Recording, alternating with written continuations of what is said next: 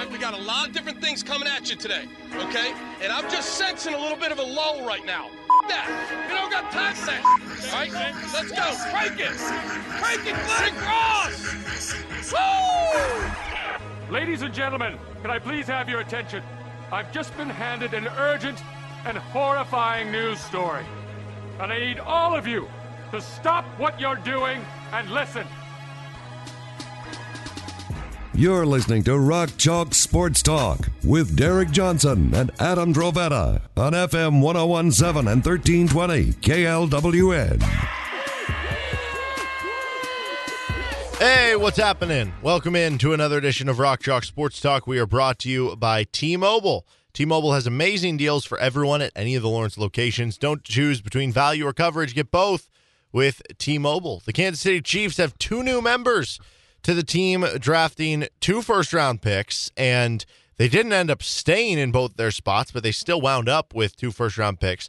They scooted up to get to pick 21. Third and fourth to do that, right? Yeah, give up a third and a fourth. They still have a third and a fourth, and they still also have 2 seconds. So day 2 is today, second and third. They'll have 2 seconds and a third. Obviously, they could end up trading some stuff. We'll wait and see. But they ended up trading up for a corner out of Washington, Trent McDuffie, and then they sat tight at pick number 30 and took George Karlaftis, a edge player, I'd assume be a defensive end in the Chiefs scheme, out of Purdue. And both these guys are guys that, like, Karlaftis was kind of popping up in that, like, 15 to low 20s range in mock drafts, and McDuffie was a guy that, you know, he was popping up based on where you would see. If you looked at, like, rankings as opposed to mock drafts, he was somewhere between that, like, 12 to 19 range. So seemed like the Chiefs got good value on both players, and they went with 2 non-receivers, which is important to note. I would expect a receiver to go at some point today to the Chiefs. But, yeah, once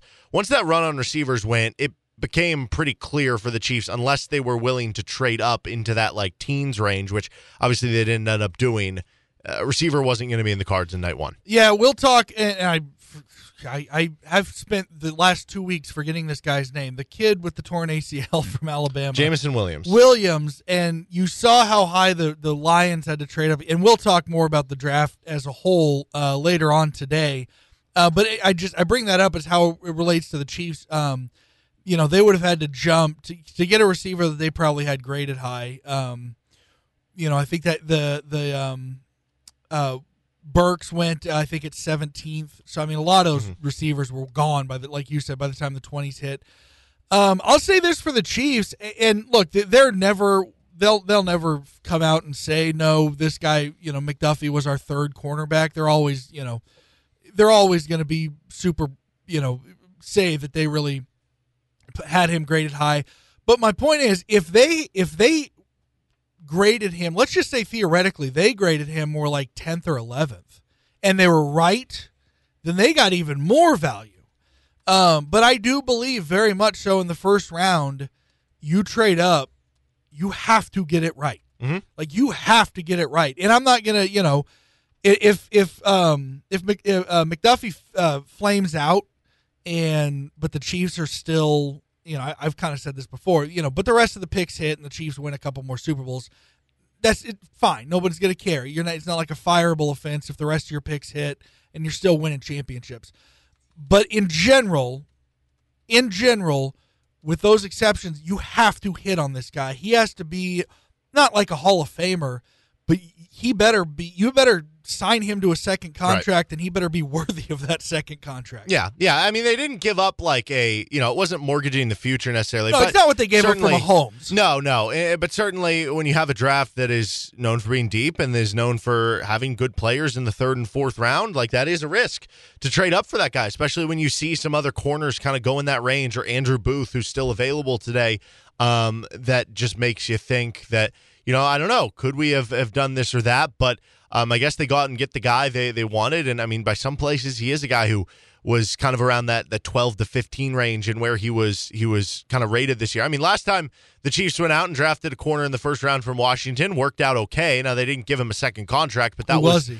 Marcus Peters. That was not because Oh, that's right. He did go to Washington. Yeah, I didn't put two and two together until he also that got just kicked now. off Washington, I'm pretty sure. So Yeah, for punching a coach. Right, whereas Trent McDuffie is like very opposite of that. By all accounts, like everything I've read on this kid, scouting reports and stuff, like this is the kid that is leading workouts. He's a leader for the team. He's a guy who is in watching film night in, night out. He is the guy who is like trying to get other teammates to do those things with him, that he is a good teammate in the locker room. So different from that standpoint.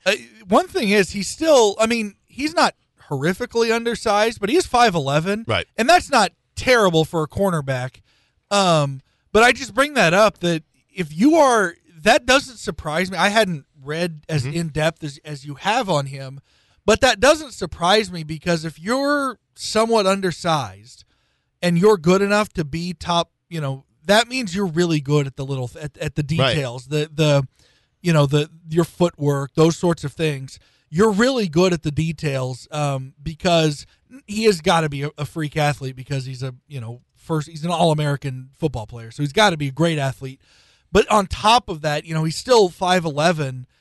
That doesn't surprise me that he, if he's 5'11", but he went this high, that suggests to you that he is a guy who really focuses on little details, which is he'll fit in right in with this locker room if that's the case. Yeah, and I know we're going to play his audio of him meeting with the media later on in the show, and one of the things he brought up is a guy that he kind of looked up to and tries to emulate some of his game on is Tyrann Mathieu, and that's kind of the talk that this kid could be used, because you still have Rashad Fenton and L'Jarius Sneed, that this kid could be used in kind of that slot corner role as an undersized guy, where he's kind of that safety corner hybrid type, and He allowed, so a lot of teams didn't even target him in the passing game last year. Washington was really bad defending the run, so that's part of it. The teams would just run up and down the throat on them.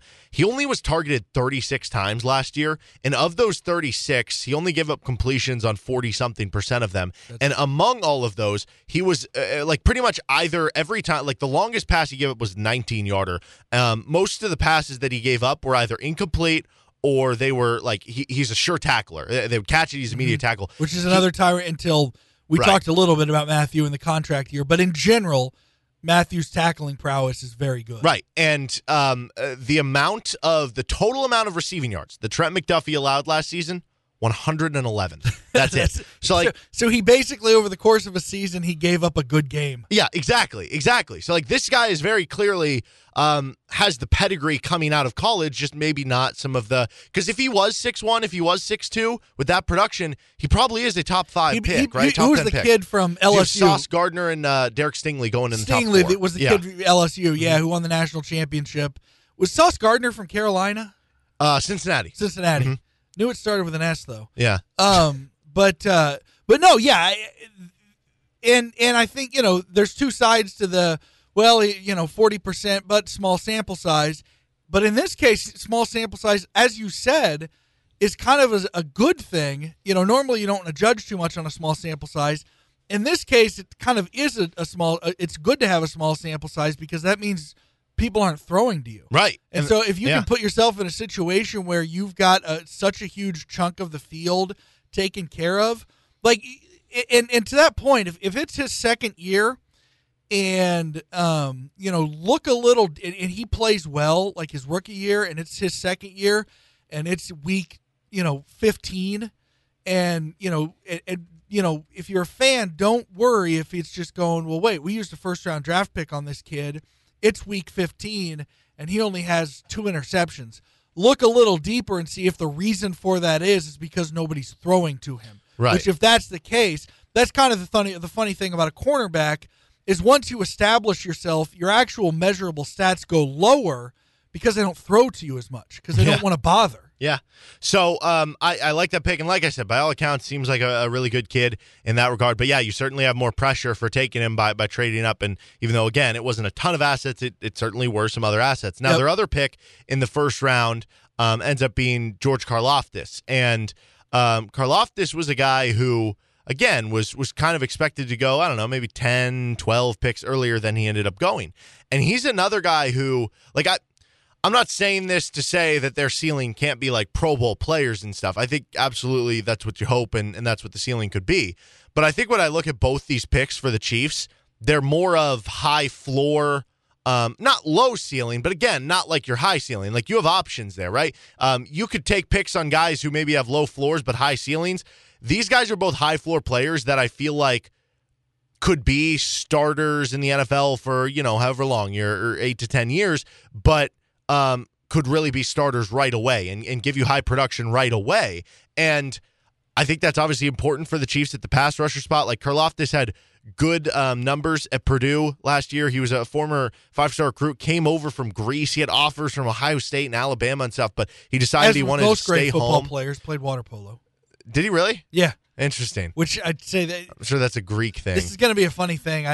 But I mean it. And if people have seen me on Twitter, I've talked about it a lot. It's maybe a weird fascination of mine. But one thing I always, for more defensive interior guys, but still pass rushers too, especially if you're going to play in a defense like this where you're going to put your finger in the dirt versus being like a Justin Houston guy who did later on, but early in his career was just a straight up on 2 feet linebacker. But one thing I haven't seen, but what's their ass look like? Because if these, like, you want a huge ass, and I say that obviously for humor effect, but it is true. Like those like big thighs and a giant ass, that tells you right now that he's gonna if he's got that setup. But my point is, I bring that up. I don't know what the guy's ass looks like, but he's got to have a crazy hard core and a crazy, strong set of legs if he played water polo. Yeah, so he missed a lot of tackles, but he also has a lot of production, really good power rusher out of Purdue, and a guy who has a really good quick first step. He's somebody who very much helps the Chiefs. And one thing, and maybe the most interesting part about this, because the Chiefs had options there, and Brett Veach said so much. We're going to play Brett Veach audio later in the show as well. Brett Veach said that they had teams calling them about trading up for pick 30. And they opted not to. They said, we don't want to get too cute with it. Let's take the guy. And that tells me something. Because we know, Brett Veach said this, I forget if it was earlier this week or last week. He said, we have first-round grades on whatever it was, like 15 to 18 guys, something like that, right? That means to me, if they stood in the first round and opted not to trade down, that tells me he was one of the guys with a first-round grade. Yeah, that's a really good point. Which, if you got him at pick 30, that's a great sign, right? Because that's a really good point. And I'm still... in general, again, there are always exceptions. My general rule with a successful first-round draft pick, to me, is a guy who you sign to a second contract. Doesn't have to happen 100% of the time. Nobody is 100% in the draft. Nobody. Most guys aren't, like, the good ones probably aren't even 60% in the draft, really. It's hard. But my point is, if this guy turns out to just be pretty good, I like him because at pick 30, you're really hovering around the second round. The only difference is if he's very productive, you're happy that you got that fifth year on him. You know, my immediate thought when you talked about maybe higher floor but lower ceiling, think of another guy that the Chiefs may be in a position to pick tonight. That another Big Ten pass rusher. That would be probably a higher ceiling, but a lower floor because of boom bust because of injury. David Ojabo. Yeah. Ojabo's still there. Ebikidi from Penn State. Yeah. There was another big one is Boy Mafe from Minnesota. Yeah. And those guys so that's a guy. The other Ojabe. Ojabo. Yeah. Ojabo. Yeah. I'm sorry. The other Ojabo. The problem with him is, one, I mean, beyond the Achilles. One is but doesn't that make even more sense now?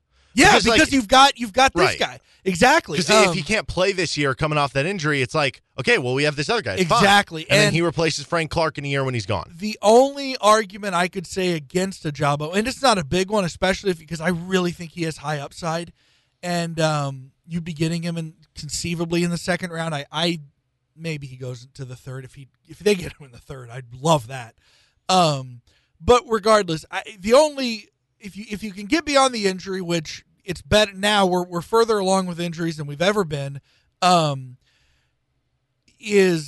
his production based on Aiden Hutchinson being on the other side? It's a good question, right? But you have to be good, trust enough in your scouts and your own ability to scout to determine that for yourself. Well, and I think you'd also hope that ideally if George Karlaftis hits and or Chris Jones is playing really well, you could just say, well, even if that's true, we could just say, okay, but he could get that same situation to make that happen, right? And that's another thing, and I know we got a break, but what you just said is huge. How much, just Karlaftis, maybe they get a Boye Mafe or a Jabba or another guy. Maybe they do get another guy like that. But Karlaftis alone, I think, takes a ton of heat off of Chris Jones. Just any level of a productive pass rusher from the edge, I think takes a lot of heat off Chris Jones. Yeah, I agree. Karlaftis, another guy as well that by all accounts, really hard worker, really gets into the weight in the film room, good teammate in the locker room. So they did that with both guys. That can never hurt. I mean, that can't be the be-all, end-all why you draft a guy. But it's something that adds to it when you do that. And so did you see his girlfriend while he was right around when he was being interviewed? No. It was kind of cute. I don't know. I assume it was his girlfriend. They looked about the same age. He had his arm around her. He was getting ready to be interviewed by ESPN and or I think so. And I don't know why I thought this was so cute. She was just kind of standing there smiling, and then she fixed his tie clip. I don't know why. I got a kick out of that. I'm like, I like this guy now. I mean, I liked the pick, but I'm like, I don't know. It's such a nothing to do with football, just this endearing moment that I liked in the draft. Well, as we look at what they do now, like I said, they have 2 second-round picks. They have a third. They have a fourth. They still have 4 sevenths. I can't imagine they're going to use all 4, so maybe one of them turns into, hey, let's move up 5 picks in the third round. The one thing I hope that doesn't happen, now that you did trade up in the first round, I think it's fine. Again, you have to hit on the pick. But you can't, I don't think, afford to do it again because of that. Yeah. So, if you trade down one of the picks, then that's great. You get more picks out of it. Sure. But I've seen some people say, okay, well, you didn't get your receiver yet. Go up, trade for one of those guys. There's still a lot of guys out there. I say either sit tight, take one at 50 or 64, or trade down, get one. Like, you can still get one. There's still a lot of good players still available there that I don't think you need to trade up at this point on. But as we look at what we expect for them the rest of the weekend, I think it's pretty clear what happens to me. If we just went through this like position by position. Yeah. Quarterback, you're not going to draft someone, right? Agreed. And even if you unless be a seventh rounder, right? That you're hoping to replace Chad Henne. Yeah. Someday. So like it's not prevalent. As far as like, I guess I mean like top 5. Yeah. Quarterback tonight, won't be. Let's say tonight for sure. Sure. You're not taking a quarterback tonight. Right. Running back, you're not. Brett Veach has said not. No. Brett Veach said he loves the late round to undrafted running backs. Okay, so that tells me one of the 7s could be a running back, right? Yep. Or maybe they use 2 7s to get a 6, take a running back, whatever. So not tonight. Fullback, obviously not. Receiver, yes, they will take 1. Sky Moore's still there. Yep, Sky Moore, Jalen Tolbert, George Pickens. Which one's the kid from Baylor? I don't know the kid from Baylor. Now, anyway, go ahead. Anyway, there's receivers still there. I'd imagine you're going to take 1. Maybe you take 2, but, I mean, you have McCole Hardman, Juju Smith-Schuster, Marquez Valdez-Scantling. If you take a rookie, that's your 4th receiver. And then you still have guys like Cornell Powell, who was a 5th-round pick last year. Travis Kelce is right. basically a receiver. So I'm kind of thinking they only take 1 in terms of these top, 4 or 5-round picks. If they take another, it'll be a late flyer, I'm guessing. The kid from K-State, he was a 6th round. Exactly. So I think 1 receiver gets taken. You could obviously use another offensive tackle, whether it's insurance for your right tackle spot to compete for that spot, insurance for Lucas Niang, insurance for Orlando Brown possibly leaving. Yeah. Tackle makes a lot of sense. I think you probably use an interior guy, but again, I view that as it'll be a late round pick if that happens. The other thing, real quick, before you continue, I want to make a point on receiver. Another thing to really keep in mind is, I'm not saying that you just surround him with 7th round picks, but Patrick Mahomes is going to do a lot to make receivers look good. Yeah. So I do want to add that in there. Yeah, no, it's good to bring up. So that's 2 positions. Then you have on the defensive side, of course, you could use another pass rusher. So that's 3. You could use a 3rd linebacker, but you're not going to use another high pick on him after using back-to-back seconds. So again, that would be one you use later. Guy who can also play special teams. And then the other one is you could use another DB. Whether it's to be that 3rd safety or compete for that 3rd safety spot with Deion Bush, or just to get another corner because you lost a couple last year. Mm-hmm. So that's what I look at. They have 3 picks today, 4 picks if you include the 4th round. Those are the 4 positions right there. It just seems to make so much sense. Yeah. Which, if that's the math of what they decided and said, we can afford to trade up and lose these 2 picks because that's all we need, and then the rest will be flyers and late-round guys, then that does make some sense to It's me. also entirely possible that another team you could get one of those picks that you gave up to jump up to 21. you could get some, maybe another third rounder back from a team that wants to move higher up in the second round. Yeah, so we'll wait and see, but I'm excited for tonight, and I've liked the Chiefs draft so far. We're going to talk a little bit more about that on the other side. This is Rock Chalk Sports Talk with Adam Dravetta. I'm Derek Johnson on FM 1017 at 1320 KLWN. Depend on it. Would you like to get involved in sponsoring Rock Chalk Sports Talk or the Best of RCST podcast? How about getting involved in some KU action or local high school sports? You can reach out to us, djohnson@gpmnow.com. That's djohnson@gpmnow.com, and we'll see what we can do to help out your business and get involved here in local sports. First trivia matchup of the day. We finish out round 2 today, so we'll have our Field of the Sizzling 16 set. After this one, RCST trivia here brought to you by 23rd Street Brewery, Kurt Gieser State Farm, McDonald's of Lawrence, CBD of Lawrence, Home Field Apparel, Pella Windows and Doors, RockChalk.io, Jayhawk Trophy, and Hawaiian Bros. And our title sponsor, 23rd Street Brewery, where you can get dine-in, carry-out, and catering all available with their outdoor patio to enjoy the warm weather. You can try the Bill Self mac and cheese or any of the great menu items. And both you guys have already received a $25 gift card to the 23rd Street Brewery. Every round you advance, you get another one. Already earned a RCST Trivia t-shirt. Some more prizes on the ledger for whoever wins this one. If either one of you guys moves on, I guess one person will move on. Whichever one of you moves on to the Sizzling 16, you get another $25 to the brewery, as mentioned, because every round you advance, that's another one. A $10 gift card to Hawaiian Bros, thanks to Kurt Gieser State Farm, where Kurt Gieser State Farm can help you out with insurance needs, financial advice. Give Kurt and his team a call or email today and see what he can do for you. A $20 gift card to CBD of Lawrence, your pharmacist-owned and operated CBD shop, now located at 4821 West 6th Street next to Big Biscuit. They have free shipping and a perks program featuring lots of hemp-derived cannabinoid products, as well as Delta 8 or 9, and also a voucher for a free sandwich, plus another free voucher for a breakfast sandwich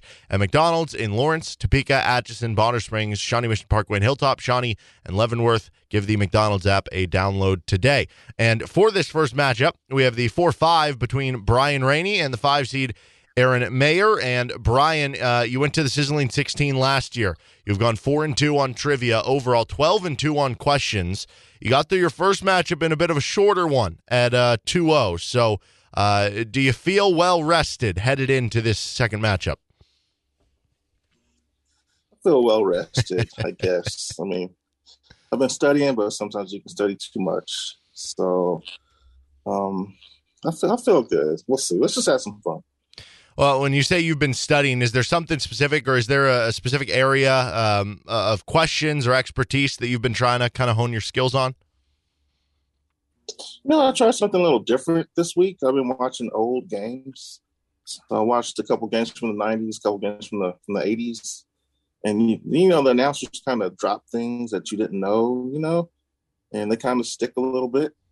And, I had no clue Nate McMillan played for NC State, Just little things like that can help you out, but I'm trying to get away from the media guide a little bit and trying different things. But yeah, we were very guarantee anything, so we'll see. Yeah, we were media guide heavy last year. We still have a lot of media guide questions this year, but we've definitely started. Every year has its own rendition. We have certain things that you can't find in the media guide this year. Aaron, meanwhile, you're the 5 seed. You are looking to make your first Sizzling 16. You've made the second round before, so this is familiar territory. You've gone 10-1 on questions. Unfortunately, the only question you've missed ended up being your lone RCST trivia loss so far, and you're playing a really good opponent. So I guess what has to be different this year than last year in terms of your second round for you to go around further? Well, I missed the really hard question last year, so I started diving really deep into 20s, 30s, 40s. I just want to make sure I've got everything covered, but I'm probably going to make something easy today, more than likely. Adam actually floated an idea to me, which we can't implement this year. We're into the game about in years ahead. If somebody misses a question in the really easy or the easy column, we give them you get one mulligan for the entire tournament. Only if you miss one of those. If you miss in the medium or hard or really hard, you can't use a mulligan. But if you miss a really easy or easy, you get one mulligan. But your mulligan, you have to answer a really hard question right to get back into it, just to be able to keep playing in the tournament. But I don't know. That for future discussion with the rules committee here. All right, so with that being said, we're going to go ahead and get into our matchup as we cue the music. And Aaron has the lower seed with the 5. You have the option. Would you rather go first or go second? I'll go first. All right. It's Brian, you're up second. The winner of this matchup will take on the winner of our second matchup today between the 1 seed Andrew Wymore and the 8 seed Doug Crumpton Murray. Okay, first up to you, Aaron, into the easy column. This former KU broadcaster spent 60 seasons on the mic for KU and has the number 60 for those 60 years retired in Allen Fieldhouse in the rafters. What's his name? Max Falkenstein. Yep. Max and Bob, or whoever, whatever rendition you listen to. Everybody knows Max. I think he's the lone non-player in the rafters. Is that right? I'd have to go through, I don't know. but that sounds right off the top of my Why head. are coaches not in there? I don't know. know. Nonetheless. Okay, on to you, Brian.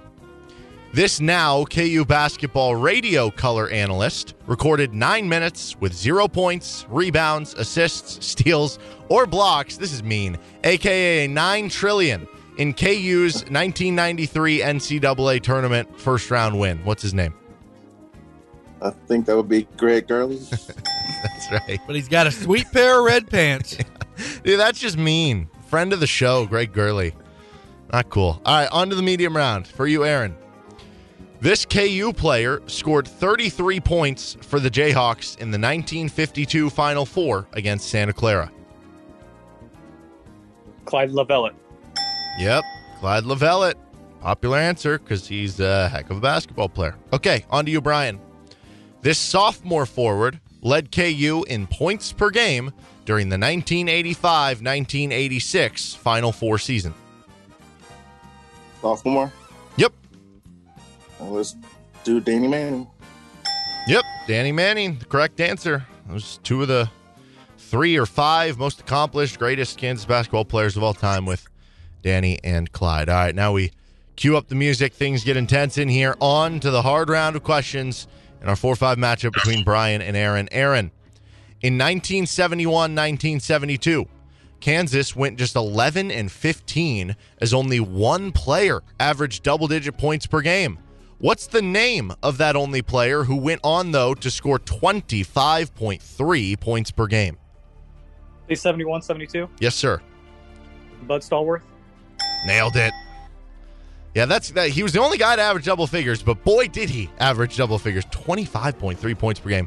If you ask Bud, he'll tell you that, he had some games in there where if there was 3-point line, I don't know, maybe that'd be 30 points per game. Okay, on to you, Dave. On to you, Brian.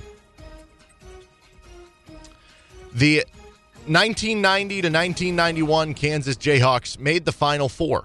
What guard led that team at 16 points per game? Say it again. What year? The 1990 to 1991 Kansas Jayhawks made the Final Four. What guard led that team at 16 points per game? I think that was downtown Terry Brown. That's right. I had a question yesterday. Didn't know the name downtown.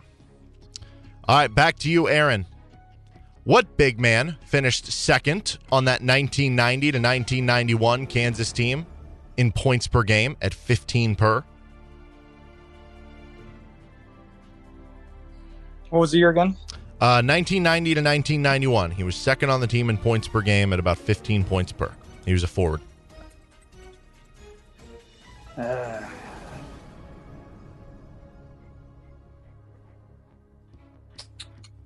10 seconds. I'm going to go Rex Walters. No, Mark Randall was the correct answer there. The big man forward thing was the hope for the hint there. Call Okay. him the thing. Yeah. I'm not good with the 90s. No. Back to you, Brian. Kansas downed Houston 78-77 in the first round of the 1971 NCAA tournament behind 29 points, 16 rebounds, 6 blocks, and 4 steals from who? 71. Yes, a 71 tournament, so it would have been 70-71 season. I'm going to go back with Bud Stallworth. Dave Robish is the correct answer. Dave Robish. All right. Stay alive. The KU record for you, Aaron. The KU record for most points scored in an overtime period is 22. They did it on February 1st, 1997 against who?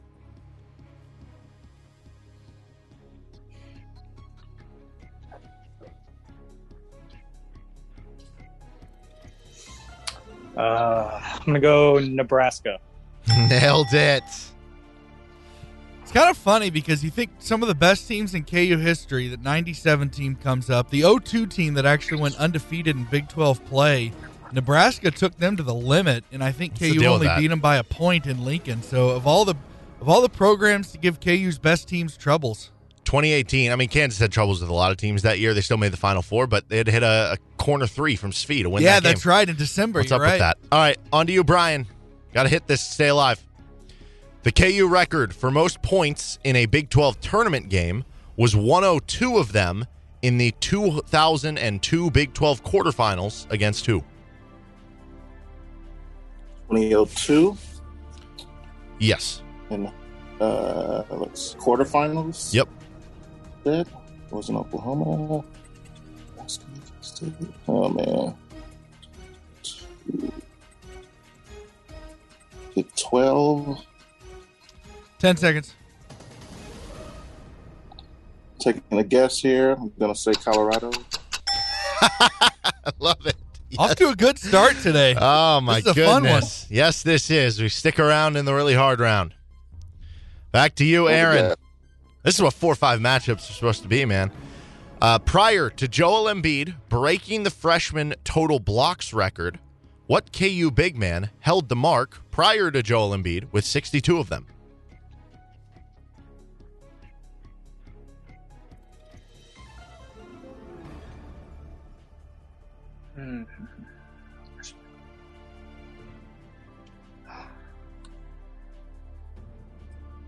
Is that Eric Chenoweth?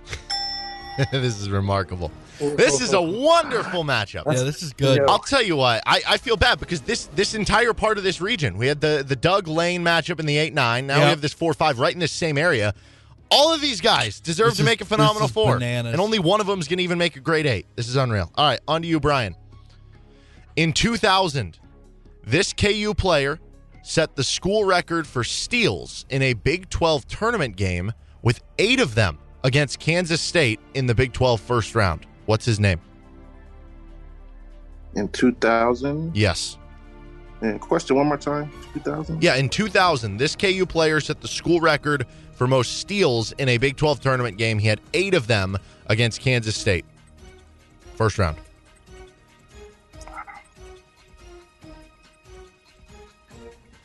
Ten seconds.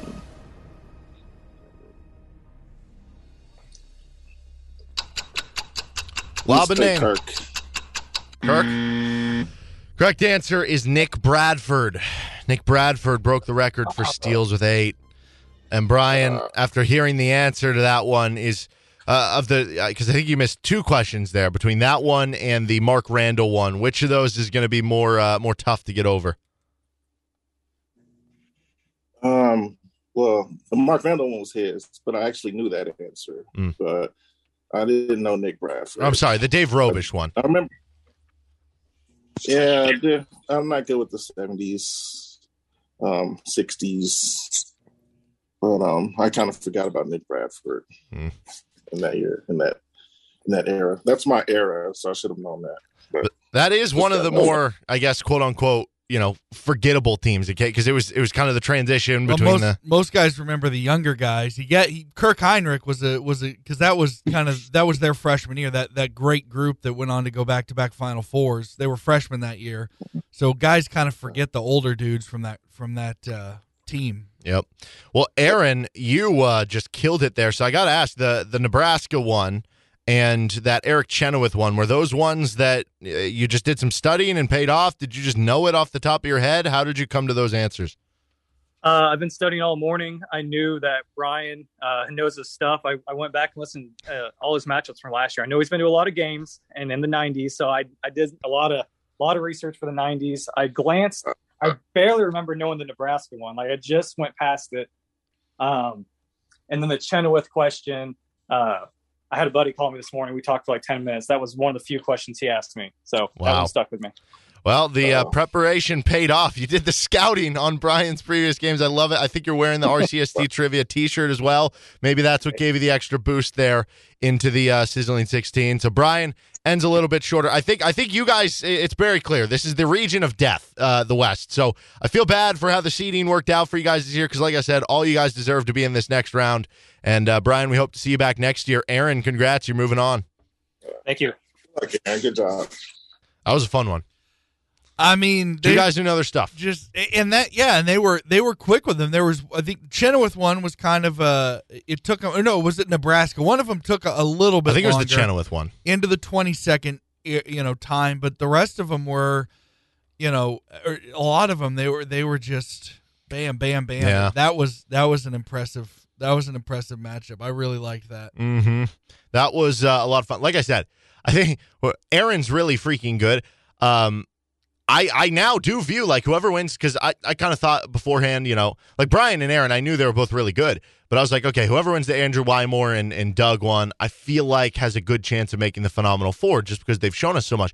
But after that matchup, it's hard for me not to think that like the same way our next matchup with Andrew and Doug is going to be an instant classic, at least I would hope and think, and is two like absolute studs. That's now the same way I feel about the Sizzling 16. And I feel like, again, in the same way that whoever wins that second round matchup today could win it all, whoever wins that Sizzling 16 matchup between Aaron and whoever wins the other one could win it all as well. Like, this absolutely is the region of death. Yeah, I mean, we've had already just in this region alone, multiple matchups have gotten multiple questions in the really hard category. That tells you all you need to know. Yeah, it really does.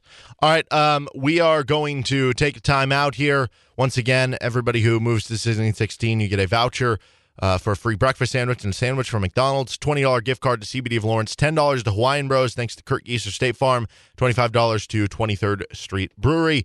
And more importantly, you're still alive in RCST Trivia. Our next matchup, like I said, maybe it's the matchup of the second round. I don't know. That one was pretty good. It'll be tough to top. But Andrew Wymore and Doug Crumpton-Murray, there's been a lot of build-up around this matchup. We'll see what's in store for us on the other side. You're listening to Rock Chalk Sports Talk on FM 101.7 and 1320 KLWN. Depend on it. Welcome back to RCST Trivia, brought to you by 23rd Street Brewery, Kurt Gieser State Farm, McDonald's of Lawrence, Home Field Apparel, Pella Windows and Doors, CBD of Lawrence, RockChalk.io, Jayhawk Trophy, and Hawaiian Bros. And this is maybe the matchup that I think people are most circling here in the second round, with a 1 seed in Andrew Wymore and an 8 seed Doug Crumpton-Murray. But Doug got an 8 seed. We hadn't had any prior trivia, history on him. So, what are we going to do? We can't just blindly give somebody a high seed, and all of a sudden Doug has shown that maybe he is a 1 seed in this tournament. It took him 7 questions. He went 7-0, answered, 2-3 really hard questions in his first round matchup, and it was a great effort by his opponent, Lane, to push him there. But now we've got quite the buildup here. I mean, this is a Phenomenal Four level matchup, a championship level matchup between these two guys who certainly both are deserving of making it to that level of RCST Trivia. So, Andrew, you are the 1 seed, and this is going to be quite different than your first matchup. Your first matchup was a no-show. It was a forfeiture. You just had to answer 1 question right to move on. You're wearing the RCST Trivia hat. You are doing our, I don't know if you did this on purpose or not, but we've talked about, the home team needs to wear white or wear their home whites. You are wearing white. Was that a designed plan? And I guess what's the feeling? What's the emotions headed into this matchup? Well, yeah, I thought I'd wear the home whites for you, Derek and Adam. And yeah, I mean, obviously Doug is an 8 seed in name only, by no fault of the committee. And I seem to remember earlier this month, a 1 seed running into an 8 seed in a pretty big matchup. And I just got to do my best to make sure that turns out the same way for me as that one did.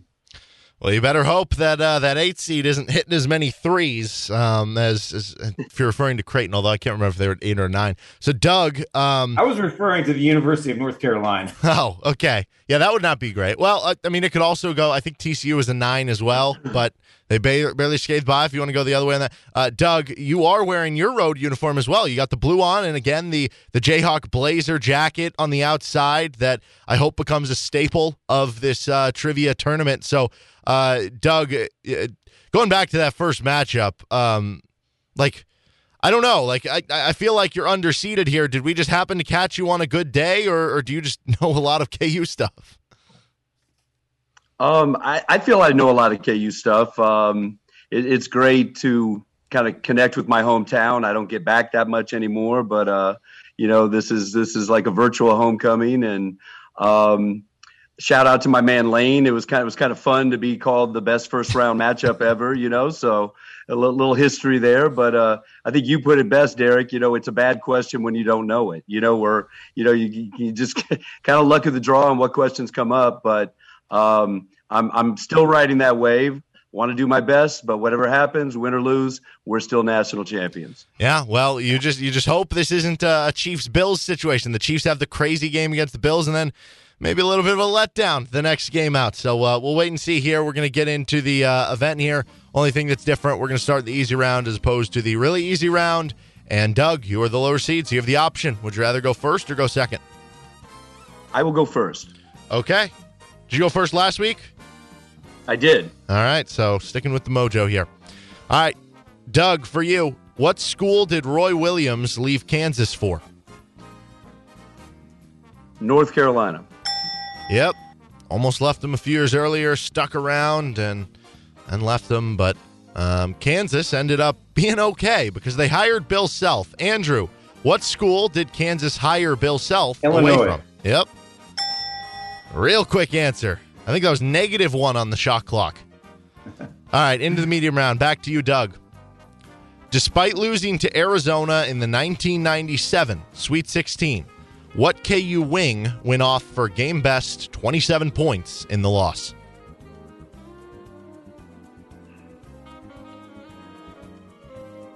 That was Pierce. Yep. Paul Pierce, the correct answer, and that's a good reminder. Last names work unless I need specification, which that one works on its own. Okay, on to you, Andrew. Despite losing to UTEP in the 1966 Midwest Regional Finals, what KU legendary shooting guard was second on the team with both 19 points and 11 rebounds? That JoJo White? Yes, it is. He had 21 points because he was in bounds. Yeah, right? A name so nice, they named him twice. JoJo White. Okay, on to the hard round of questions. Back to you, Doug. So you add to the intensity. We knew this was going to go to the hard round. This is where true decisions are made. Doug, what jersey number did Dwight Colby wear at Kansas?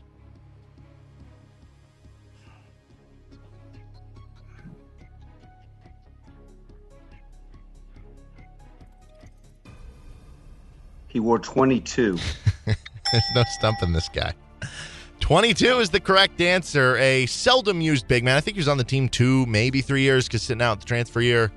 The game randomly, I really remember him in. He had decent minutes in the game, but ultimately became the crazy comeback over West Virginia. Early in that game, he had some quality minutes. I just remember talking to him, and he said he wanted to be a cook after he was done with basketball. Okay, on to you, Andrew. What jersey number did Hunter Mickelson wear at Kansas? Gosh. Jersey numbers are not my strong suit. I'll go ahead and tell you that I did not know Dwight Colby's numbers. Hunter, 44? Ah, you were so close. It was 42. I need to say this real quick. So we go back and we double check each other on these questions. And when I first saw this and Derek had put together that question, I was like, are we sure it's because I 44 popped in my mind too. And I went back and looked up and no, sure enough, it is 42. So you and I this may be bad news for you, man, but you and I had similar thoughts on that one. Well, I mean, it's those jersey numbers are tough, man. And Hunter Mickelson, I mean, you have a pair of guys who both transferred in from SEC schools, were kind of seldom used big man, had a few moments here or there. So, Doug, Andrew said he didn't know the Colby one. Did you know the Hunter Mickelson one? I did not know the Hunter Mickelson one. I was wrong with my guess. So that's luck of the draw. That's a tough one. See, again, those sometimes the order of the questions, sometimes just happening. Like, that's the thing. You picked to go first, so it worked out for you, but you couldn't have known that the order of those was coming in that direction. And, Andrew, I feel bad for you because I feel like the committee has done you no justice by giving you an 8 seed in the second round, who clearly next year, like Doug, is going to be like a top 2 seed. We'll see how far he goes in the tournament. And this would be a much later matchup. So I feel poorly for you that was the case, that ended up happening, but I hope we get you back next year because you still will have a high seed based on your deep run last year. I'll be back, Derek. Congratulations to Doug. I love what you're doing out there in Fresno, teaching the kids about the Jayhawks, and wish you luck going forward. Thanks very much. I appreciate that. Well, Doug, congrats. You are moving on. And your next opponent, Aaron Mayer, is quite the contestant as well. We dubbed this the Region of Doom. It's playing out that way. And certainly we got some really good contenders out of the West region here. Guys, appreciate it. And Doug, see you next week. Great. Thanks a lot, guys. Well, I mean, Doug, what else can he say? If somebody's good at Photoshop and they listen to our show, can you know that old TV show Doug?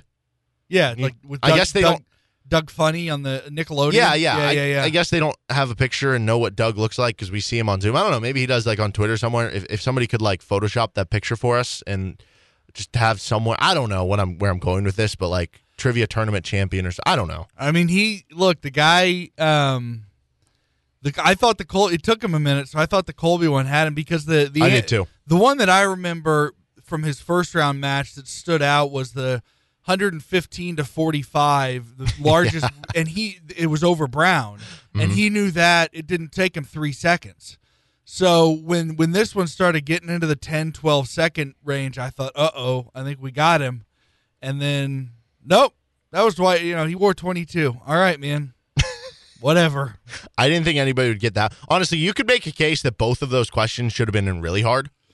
Yeah, I think they were right to be paired with each other. But yeah. You're right. Yeah, they could have been either. But I think what we try to do, as much as we try to get the category right as far as medium, hard, really hard, the biggest thing is we want any 2 questions that are paired together to be equal in difficulty. So, if you're talking about steak, like there's rare to medium rare, this one would be hard to really hard, but they're both equally, cooked in the center. Let me ask you a question. So Doug is now 10-0 on questions. Will he miss a question this tournament? I think, you know what? I'm going to say yes, and I'm just basing that on at the very least we got him into the 12 to 14 second range this time. So eventually, we're making some headway. Like I said, I do feel bad for Andrew because again, that doesn't deserve to be no way that as a 1 seed. But exactly. What can again, you do? We couldn't have known. We can't go back and we can't reseed this. I mean, we could, I guess, but that's not the point of the bracket. There's just no way that we knew this dude was gonna come on and Okay, would you go a step further?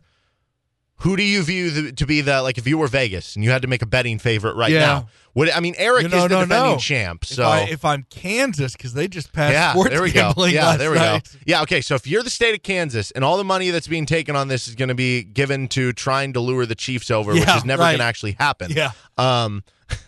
Who is the betting favorite? Because again, it's hard not to say Eric is the defending champ and the number 1 seed. He's still alive. How would he not be the favorite? I'm trying to remember his first 2 matchups. He did his one with Matt go pretty deep? So he has gone 7-0 on questions. I think his first matchup went 4-5. I can't remember if it went 2 or 3 yesterday. 4-0 and then 3-0 or 5-0 and 2-0 somewhere in there. Mm-hmm.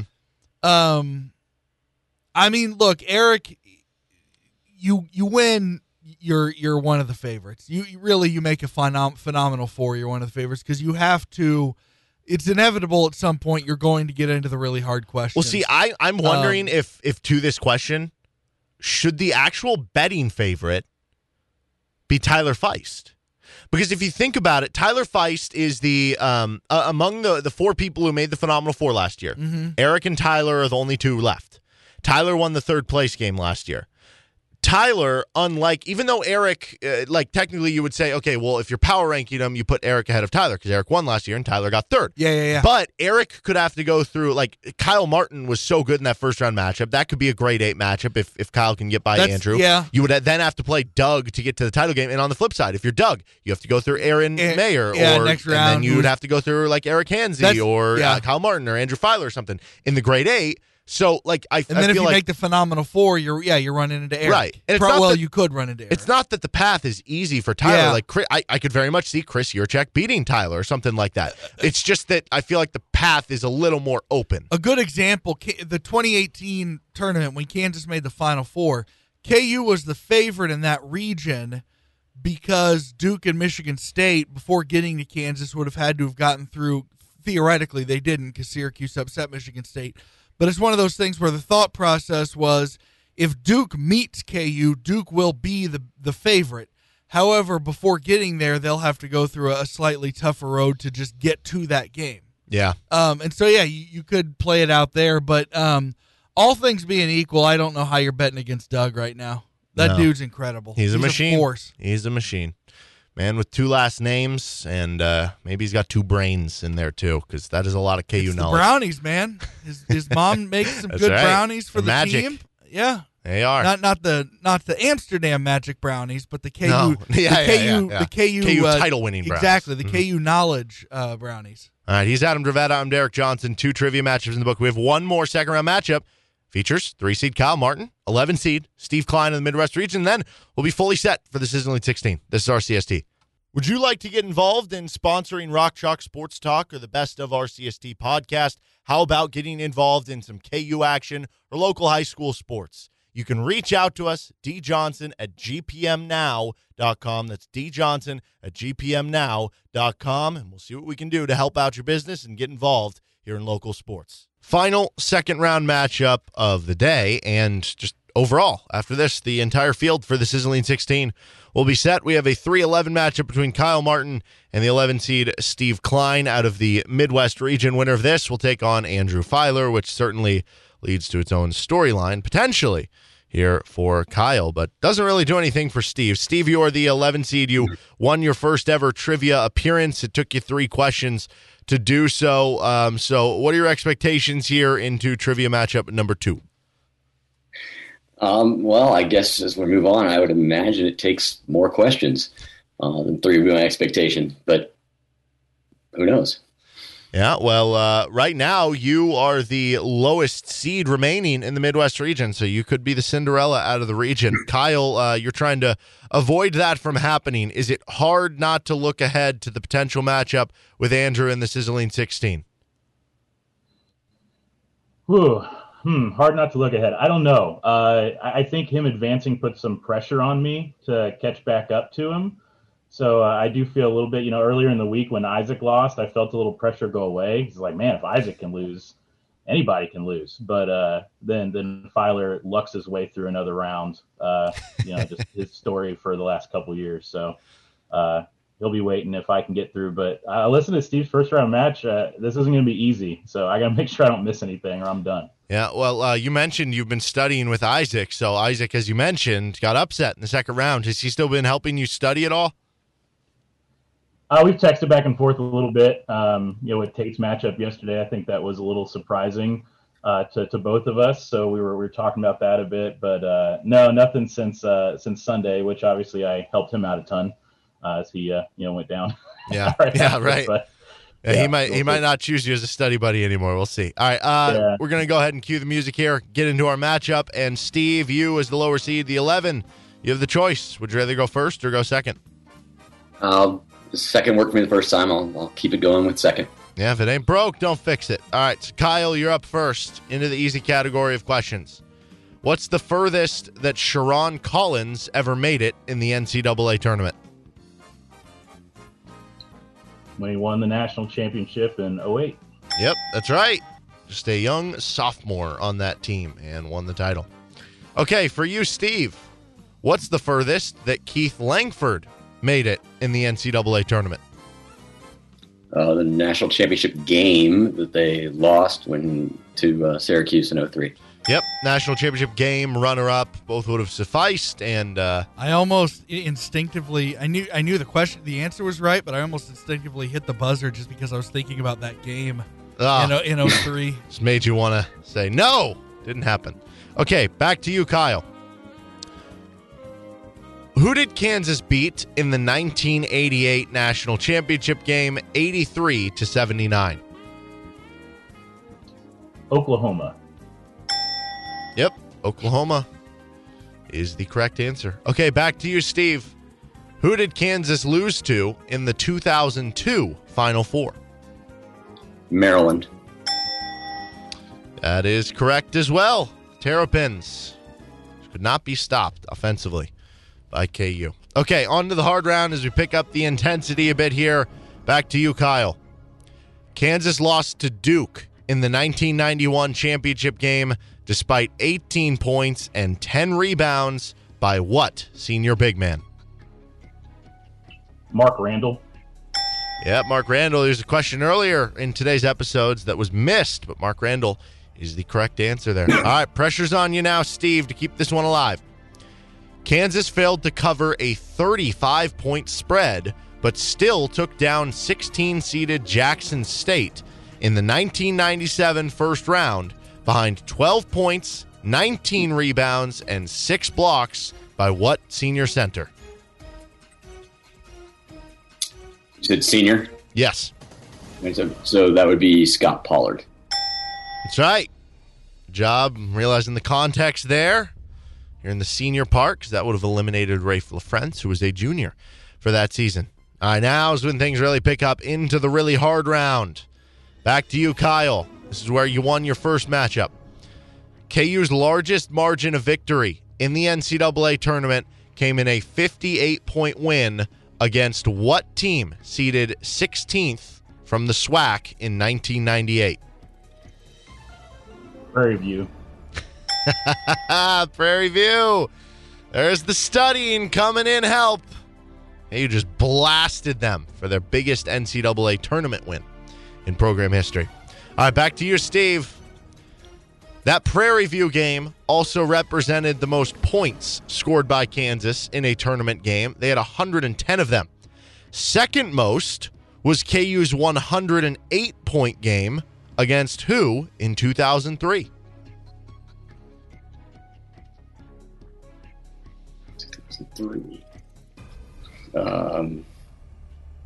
You said that was a first round game, or you didn't say? I did not say. You didn't say, because that was almost lost in the first round. 10 seconds. Okay, so we got 03. Name a team they beat in 03 in the tournament. Second round, Santa Clara. Correct answer is Arizona State. Both of those games, the big win over Prairie View and the blowout win over Arizona State took place in Oklahoma City. Oh, there we go. Yep. So something in the water there. After saying Arizona State on that answer, Steve, did that one come to mind a little bit more? Well, I remember Ike Diagu, that second round. I remember that first round game. I was thinking of a blowout, and KU narrowly beat Utah State. Yeah, it was 64-61. And I was like, so that couldn't be it. And then I knew Duke in the Sweet 16, and so I was like, it had to be the second round. And I was drawing a blank on what that was, but now that you said it, I remember. Yeah, because they had a first round pick. Would you have known the answer to the Prairie View one that Kyle had? I thought so. I wasn't positive on that one, but that's what I would have guessed. But I was also thinking Southern or something like that. But I think I would have gone with Prairie View. Kyle, did you know the answer to the Arizona State one there? I did know the Arizona State one, but yeah, to Steve's credit, he said Ike Diagu immediately, so I knew it resonated with him as well as soon as he heard it. Yeah, I think if he might have had 5-10 more seconds, I think Steve would have gotten around to it. Unfortunately, falling a little bit short and the timer not on your side there. So, Kyle, this now sets up what the bracket makers, what the schedule makers have been hoping for with the 2-3 matchup between two friends turned enemies in yourself taking on Andrew. Do you have any words of, I don't know, trash talk or maybe even encouragement for Andrew headed into the Sizzling 16 matchup, which is also a rematch of last year when Andrew was able to beat you? Well, first of all, congrats, Derek, on your storyline coming true. Glad we could put that together for you. Steve, sorry you got caught in the middle of this this nonsense that Derek has tried to pull off. Well, I got to avenge my wife, right? I mean, I've got to take him down here now that he's added that in. And yeah, you know what's funny, though, is like the way his brain works, you could tell in the first round he wasn't, like, ready. But it's like, I've studied with him once since then. Like, he's ready now. So he's in shape. He's ready to roll. I do think I'm better at trivia than him, but if he beats me 2 years in a row, it's a little hard to justify that. So I think the pressure's on to validate my stance here. Yeah, well, we're looking forward to it next week, guys. Appreciate it. And Kyle, see you next week. All right. Thanks, guys. Thanks, Steve. Thank you. Fun little matchup there. The story is complete. That was a tough one. The Arizona State one, that's kind of one of those where it's a game that gets lost because I think it's easy to remember the Utah State because they barely beat them. It's Duke and Arizona was an Elite Eight win against a great team. Duke is a blue blood, so you're going to remember that game. And of course, once they get to the Final Four and title game, those are games you'll always remember. So that's kind of that tweener one that's easy to forget. And then with the 16 seed, I'm impressed because those 16 seeds, particularly that long ago, like if you would have asked, 16 seed in maybe the year they won the national championship, things like that. But a 16 seed from a year where they lose in the second round, which was unfortunately what happened in '98, that's not exactly a tournament where you sit back and read on the computer and memorize their games. No. Do you ever think, though, if they would have played the way they played against Arizona State when they had 108 points, I know it doesn't work like this, like tempos are different, team game plans are different and stuff, but if they would have played the exact same way they played against Arizona State, like, and when they did score 108, how much would they have scored on Utah State? That's an interesting question. I know. I mean, that was a scary thing. Look, Oklahoma City, it started in '98, losing to Rhode Island, and then getting the scare against Utah State. Oklahoma City is where Bucknell happened. Oklahoma City is where Northern Iowa happened. So, off the top of my head, I think 2003 was the only time that Kansas got out of Oklahoma City alive after their rounds of 64 and 32. He's Adam Rivetta. I'm Derek Johnson. We're on to the Sizzling 16. Woo! We did it, everyone. Congratulations to Kyle. He is getting a voucher for a free breakfast sandwich from McDonald's, $20 to CBD of Lawrence, $10 to Wine Bros, thanks to Kurt Gieser State Farm, and $25 to 23rd Street Brewery, $25 more, I should say, to 23rd Street Brewery. This is Rock Chalk Sports Talk on KLWN. Depend on it. Welcome back into Rock Chalk Sports Talk here on FM 1017 and 1320 KLWN. With Adam Rivetta, I'm Derek Johnson. 5 o'clock hour here. The NFL draft continues tonight in the second and third round. I don't know about you, but I really thought in that first round it was one of the more entertaining drafts I can remember. You had a lot of trade-ups, a lot of trade action just in general. You had real players, Hollywood Brown, who's a solid starting receiver, A.J. Brown, who's Pro Bowl level receiver, get traded on the day. You had uncertainty throughout the draft of who's going to get taken where. You had no idea what was going to happen, and I think a lot of that had to do with really no structure of quarterbacks. All of the top 5 were defensive players, and I thought it moved a little faster than normal. I thought, in a lot of years past, we would see all these teams just use up the entirety of their clock, but this year it was 15 minutes. It was terrible, and this year we would see teams, as soon as one team's done, 2 minutes later, the next team, the pick is in. That was one of the more entertaining first rounds that I can remember last night. And it kind of started, and you're right, with the quarterback, because it was Pickett. If I'm reading this right, and I remember right, Pickett. It was a terrible name for a quarterback, by the way. Oh yeah, it was. But maybe Pittsburgh, maybe doesn't Panthers play in that stadium anyway, so maybe he'll overcome his nickname and the familiarity will help. But anyway, so yeah, a quarterback not being taken till 20, I think had a lot to do with it. The run on wide receivers. But yeah, the speed was crazy. It was, I honestly think it would have gone so much more faster. Easy enough for me to say.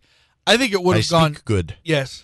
I talk English. I think it would have gone quicker if they didn't have to sell commercial spots, because it seemed like a lot of the time they were, all right, pick, Goodell announces the pick. Next pick is in, but then they got to go run 2 to 3 minutes of commercials. So yeah, it was, it all started. The entertainment, I think, started with something that didn't even have to do with the draft pick, and it was Brown being traded away. That kind of kicked I'm not even trying to make a cliche pun, but it really did kind of kick everything off. That was, I don't know. It was crazy things within the draft, crazy things of players being traded outside the draft who are veterans. And I don't know. To me, I think Tennessee did pretty well because they got themselves a good wide receiver, and now they're not paying A.J. Brown $100 million. Yeah, that might be the storyline to me too. I guess one of the main ones, because of the fact that I'd rather have 5 years of Treylon Burks on a rookie contract plus a third-round pick than 4 of 100 for A.J. Brown, who without a doubt is really good. And I get it for the Eagles too, because now you get to see what you really have with a guy in Jalen Hurts. Yeah. They went up, got Jordan Davis. Mahomes, same concept with Mahomes when he first, and I don't think Hurts is as good as Mahomes, but the Chiefs said, as soon as this kid starts, there will be no complaints about the tools that are around him. Yeah. And I think the Eagles are doing something similar, that if he's going to fail, it's not going to be because they don't put enough around him. Yeah, but I want to start at the top of the draft. Trayvon Walker was the first pick overall, and he was a guy that, by most mock drafts or not mock drafts, but guys who rank these things out. Yeah. He was kind of in that 14 to 20 range, which you don't really see that guy often going number one. He was firing at 30 to 1 odds to be the number one pick about a month or two ago. And then as we got closer to draft day, it seemed like that was almost a certainty that he was going to go number one. And you have a guy in Aiden Hutchinson who, I get it. Maybe Hutchinson is more of your really high floor, still high ceiling, but not ceiling of that he's going to be, name your 20 sack player. Maybe he's just a consistent 10 to 14 sack guy every year and still just a really good player. Whereas Trayvon Walker, maybe athletically, you think that he has a higher ceiling. But this to me feels like one of those moves that unless, if they're right on this, then they're going to get plenty just due for it. But this feels like a move to me that in 2, 3, 4 years, we're going to look back and say, yeah, that regime didn't make it, and it all circles back to them taking Trayvon Walker number one overall. We've talked off the air more, but on the air some about Tyson Jackson. Mm-hmm. And Tyson Jackson went third to the Chiefs, and the guy that a lot of people wanted was the kid that wound up going fifth to Seattle, who was a linebacker, and I don't think he did much after his rookie contract, and I can't remember his name. Might have been Aaron something. It was Aaron something from Wake Forest. Yeah. Yeah. But anyway, the point is, Jacksonville fans, I'd be fascinated to hear Jacksonville talk radio, because a lot of people would just call in when I listened. This was before I worked in sports radio, but I listened to a lot of it, and I'd hear people call in. A lot of my friends would just, they couldn't stand Tyson Jackson, and how are you playing this way when you were the number 3 overall pick? And it's like, what did you want Tyson Jackson to do? Say, right. No, I'm not good enough to be a 3rd overall pick. Don't pick me here. Look at what the mocks have me at. I'm more at 18th or 20th. Just let them pick me. And I say the same thing about Walker. If he flames out, if in 4 years, and by the way, the storyline in Jacksonville, make no mistake, the storyline will be comparing Walker to Hutchinson. And if by the end of their rookie contracts, Walker is a rotation player, and Aiden Hutchinson has, won Defensive Rookie of the Year and has made an All-Pro team and 2 more Pro Bowls, and that's what's going on, then I don't know that the GM will have lasted unless he did so many great things in the other picks that, I can't believe I forget, but their quarterback that they have, Trevor Lawrence. Exactly, with Lawrence. If he's slinging pig and they're winning playoff games, then this will just be a blip on the radar, and they'll be like, man, we go to the AFC Championship, but, man, we remember when we took Walker, and it would just be something to laugh about. But if they're still going 8-10 or worse, and Walker's, only a 3rd down guy or something, they're going to be mad. How about this? Black Helicopter Conspiracy.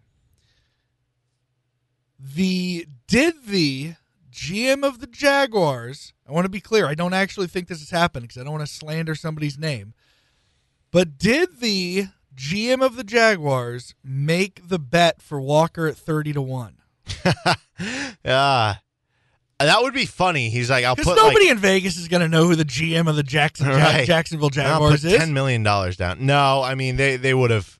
In the same way Calvin Ridley got. Yeah, but yeah, that would be very funny. If they caught Calvin Ridley making $1,400 or whatever it was worth of bets, they would have found this. So obviously just a joke, but I don't know. That's the most fascinating. And I know if you wanted to finish, do you want to finish a point on that? Because I want to do whatever. My next kind of most fascinating storyline after Walker v. Hutchinson is the run on wide receivers. Yeah, that was big. I want to kind of go through this like one by one. So like as we move down, Aiden Hutchinson goes number 2, and I think that that's really cool. He could get to lead like his hometown team. Yep. I really liked what the New York teams did, and Sauce Gardner, Garrett Wilson, one of those receivers. The Giants got Thibodeau and Evan Neal to kind of work on the line. But yeah, Drake London becomes the first receiver taken, and that started the run of receivers with London at 8 to the Falcons, Wilson at 10 to the Jets, Olave at 11 to the Saints, which that was kind of interesting that they traded up and seem to be in a win now, which doesn't seem to match where their cap is and where their quarterback situation is. Jameson Williams goes 12 after a trade up to the Lions. 32, was it 32? So they went from 32 because they had the Rams' first-round pick. So they went from 32 to 12 to move up 20 picks. It only cost them a swapping of seconds, so to move down 12 picks in the second. And you said exactly earlier. Third or fourth. You said earlier why? Well, yeah, because they weren't going for a quarterback, there, right? Yeah. And it just made trading up, I think, a little bit easier this year. So I think that was interesting because that will be something. If Jameson Williams does turn in to like this all-pro level receiver or something like that, and let's say whoever the Chiefs take, because the Chiefs are going to take a receiver. I feel very confident in that. Oh, yeah, tonight. I would say tonight. Exactly. And if whoever the Chiefs take ends up being, McCole Hardman 2.0 or a guy who isn't really impacting the team very much, I think we're going to look back on that with Jameson Williams and say, man, all you had to do to move up to get a guy that people were like, this isn't hindsight 2020. A lot of people were saying you should move up for Jameson Williams. It's going to look bad if that ends up being the case because that wasn't an overly high asking price. I agree. Normally, if you're like, okay, you got to move up from 30 or 29 to 12 for a wide receiver, a lot of people immediately on the surface would say, no, that's not worth it at all. Because I think a lot of people would have thought you would have had to give up to move up from 29 to 12. I think some people would have thought you also would have had to package that 30th, right? And you'd be spending 2 first-round picks on that guy. But the fact that it's costing so little, and you go back to the Mahomes thing, nobody's going to look, nobody right now is looking, nobody in the Chiefs organization is looking at what they gave up to move up from 24, 27, wherever they were, up to 10 to get Mahomes. Nobody's sitting there going, well, this Mahomes guy's great, but look at the draft, chart and the points that each one is. We actually gave up to it. Nobody's saying that because he's been so great.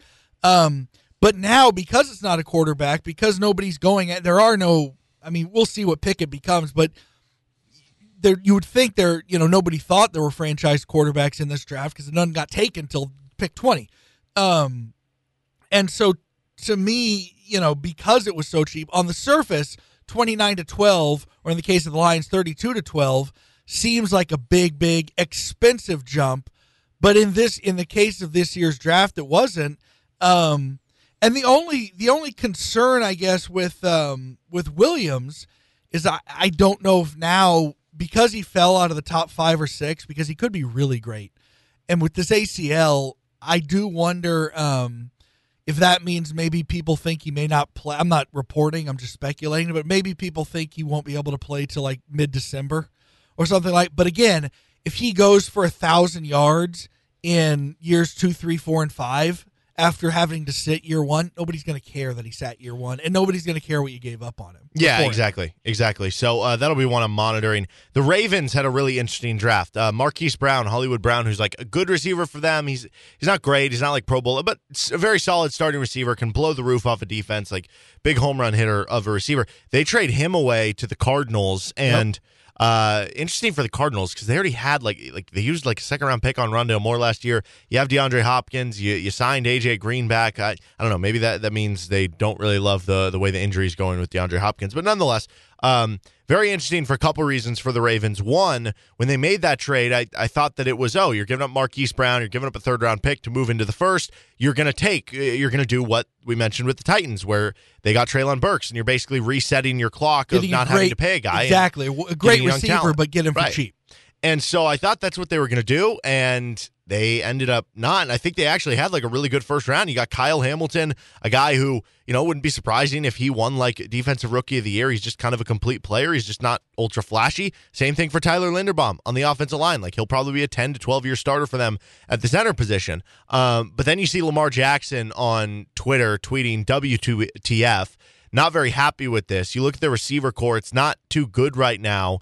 And I don't know. I just wonder, like, this has already turned into a situation with the Ravens where Lamar Jackson still has not signed a contract extension. He's representing himself, so anything that is said in contract negotiations becomes more personalized. Yeah, that's a big reason why a lot of people have agents is they don't want to sit in on the meetings when the team is pointing out their flaws. Could Lamar Jackson be the next quarterback on the move? He could. I'll like say big this. quarterback outside of Baker Mayfield and stuff. Yeah. What if the Ravens are tipping their hand about what they actually think of Lamar Jackson? But wouldn't that be a good thing if they're investing less in receivers? Or is that them saying? I'm more. Or is that them saying, "Hey, we're not going to be a good passing team no matter what. Let's just be better at everything." Yeah, you're right. Maybe the other. Yeah, you could also make the argument that they're saying, "No, we're not taking great wide receivers because we think Lamar is so good he'll make any receiver better." That's a good point. I haven't thought about that. To me, what it suggests, and I want to be clear. I'm not low on Lamar Jackson. I just think he's the. I view him as the kind of guy that you really. I'm not sure you can win with him on a big contract. I think a lot of talent needs to be around him in order to win. So that's where my thoughts here are coming. So I maybe that's informing this a little too much. And in 2 years, Lamar Jackson is won a Super Bowl MVP, and I'm way wrong. That's entirely possible. But to me, what it suggests is that they're going, we need a surefire defense, and then in this case they did get they got a center with the other pick after getting a safety. Yeah, Linderbaum. That's a weird one. I mean, there was some talk last night about how weird it was that Cole Strange from UT Chattanooga, not only a small school but a guard, going in the first round of the Patriots, but Iowa's a good school, and they always produce really good linemen, but a center is a heck of Linderbaum's so good. He got a Heisman vote. He's so good. You think even though the value of the position? Yeah, maybe. I mean, there's argument for that, but I think like if we're going to look back on this, he's probably going to start in this is the talk. He's going to start in the NFL for 10 to 12 years. That's a good point. If you get a consistent in the late first, that's a good point. If you get a consistent center who's able to play average, 17, if you get a guy who shows up every week and you get 12 years out of him, that's a good point. No one's going to look back and go, boy, he went 25th. That was a bad pick. Mm-hmm. When in reality, he probably would have gone, where would he have gone in the second round anyway? 34th. So it's not like he was supposed to go 50th and you took him 25th. That's good.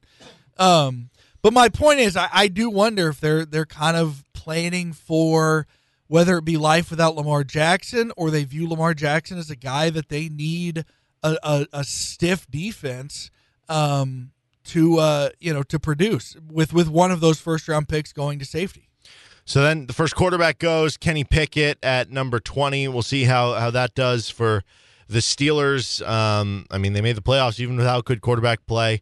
And then you kind of had the run after that. The most interesting team who drafted in the 20s beyond, outside of the Chiefs, you take the 2 first-rounders, which we talked about earlier in the show, is the Packers, because they used 2 first-round picks on defensive players, which I don't have anything wrong with that. I mean, you get 2 good players, whatever. And I'm sure they're going to take receiver, maybe 2 in the coming round. So, again, not a big deal. And the whole idea of like, they're not supporting Aaron Rodgers, they never take receivers in the first round. Okay, well, they took a second-round pick on Devontae Adams, who was really good. They used a second-round pick on Jordy Nelson. Yeah. They invested in other guys. I would argue less it's about they didn't use first-round picks, and more they went they were so good at drafting. They got 2 perennial all-pro caliber receivers using second-round picks. But what's interesting to me is this is a crazy stat. So go back to 2005. That's when Aaron Rodgers was drafted in the first round. Yeah. Since then, they have not even used a first-round pick on an offensive player. Anything. Offensive line, running back, receiver.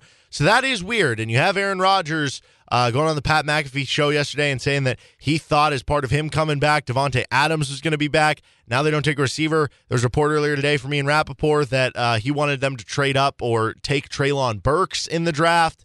It's already kind of a shaky relationship there. I can't imagine that's going to do better. So I almost wonder if the Packers overcompensate now and just be like 3 receivers in the draft. That's a good point. I hadn't heard. I knew he was on with McAfee last night, and it was it a live show or did they record post draft? I'm not sure. Regardless, I hadn't heard that. It's one of those. Isn't his contract 3 years now? Yeah. Now look, he could force his way out of that. We've seen quarterbacks under contract do that all the time. But that's crazy because their defenses, the team that won the Super Bowl, when Aaron Rodgers was fantastic the year they won the Super Bowl, but that team also had a really good defense. They had a young B.J. Raji on a cheap rookie deal. A.J. Hawk was still kind of in his prime. Clay Matthews was great. They got Charles Woodson either for a cheap trade or free agency. But you would think the fact that they've used all those first-round picks on the defensive side, it's not like they've put out the 70s steel curtain on defense. No. I can't remember a year where they've had just like a top 5 defense. So that'll be something to monitor. All right, more draft tonight. He's Adam Bravetta. I'm Derek Johnson. This is Rock Chalk Sports Talk.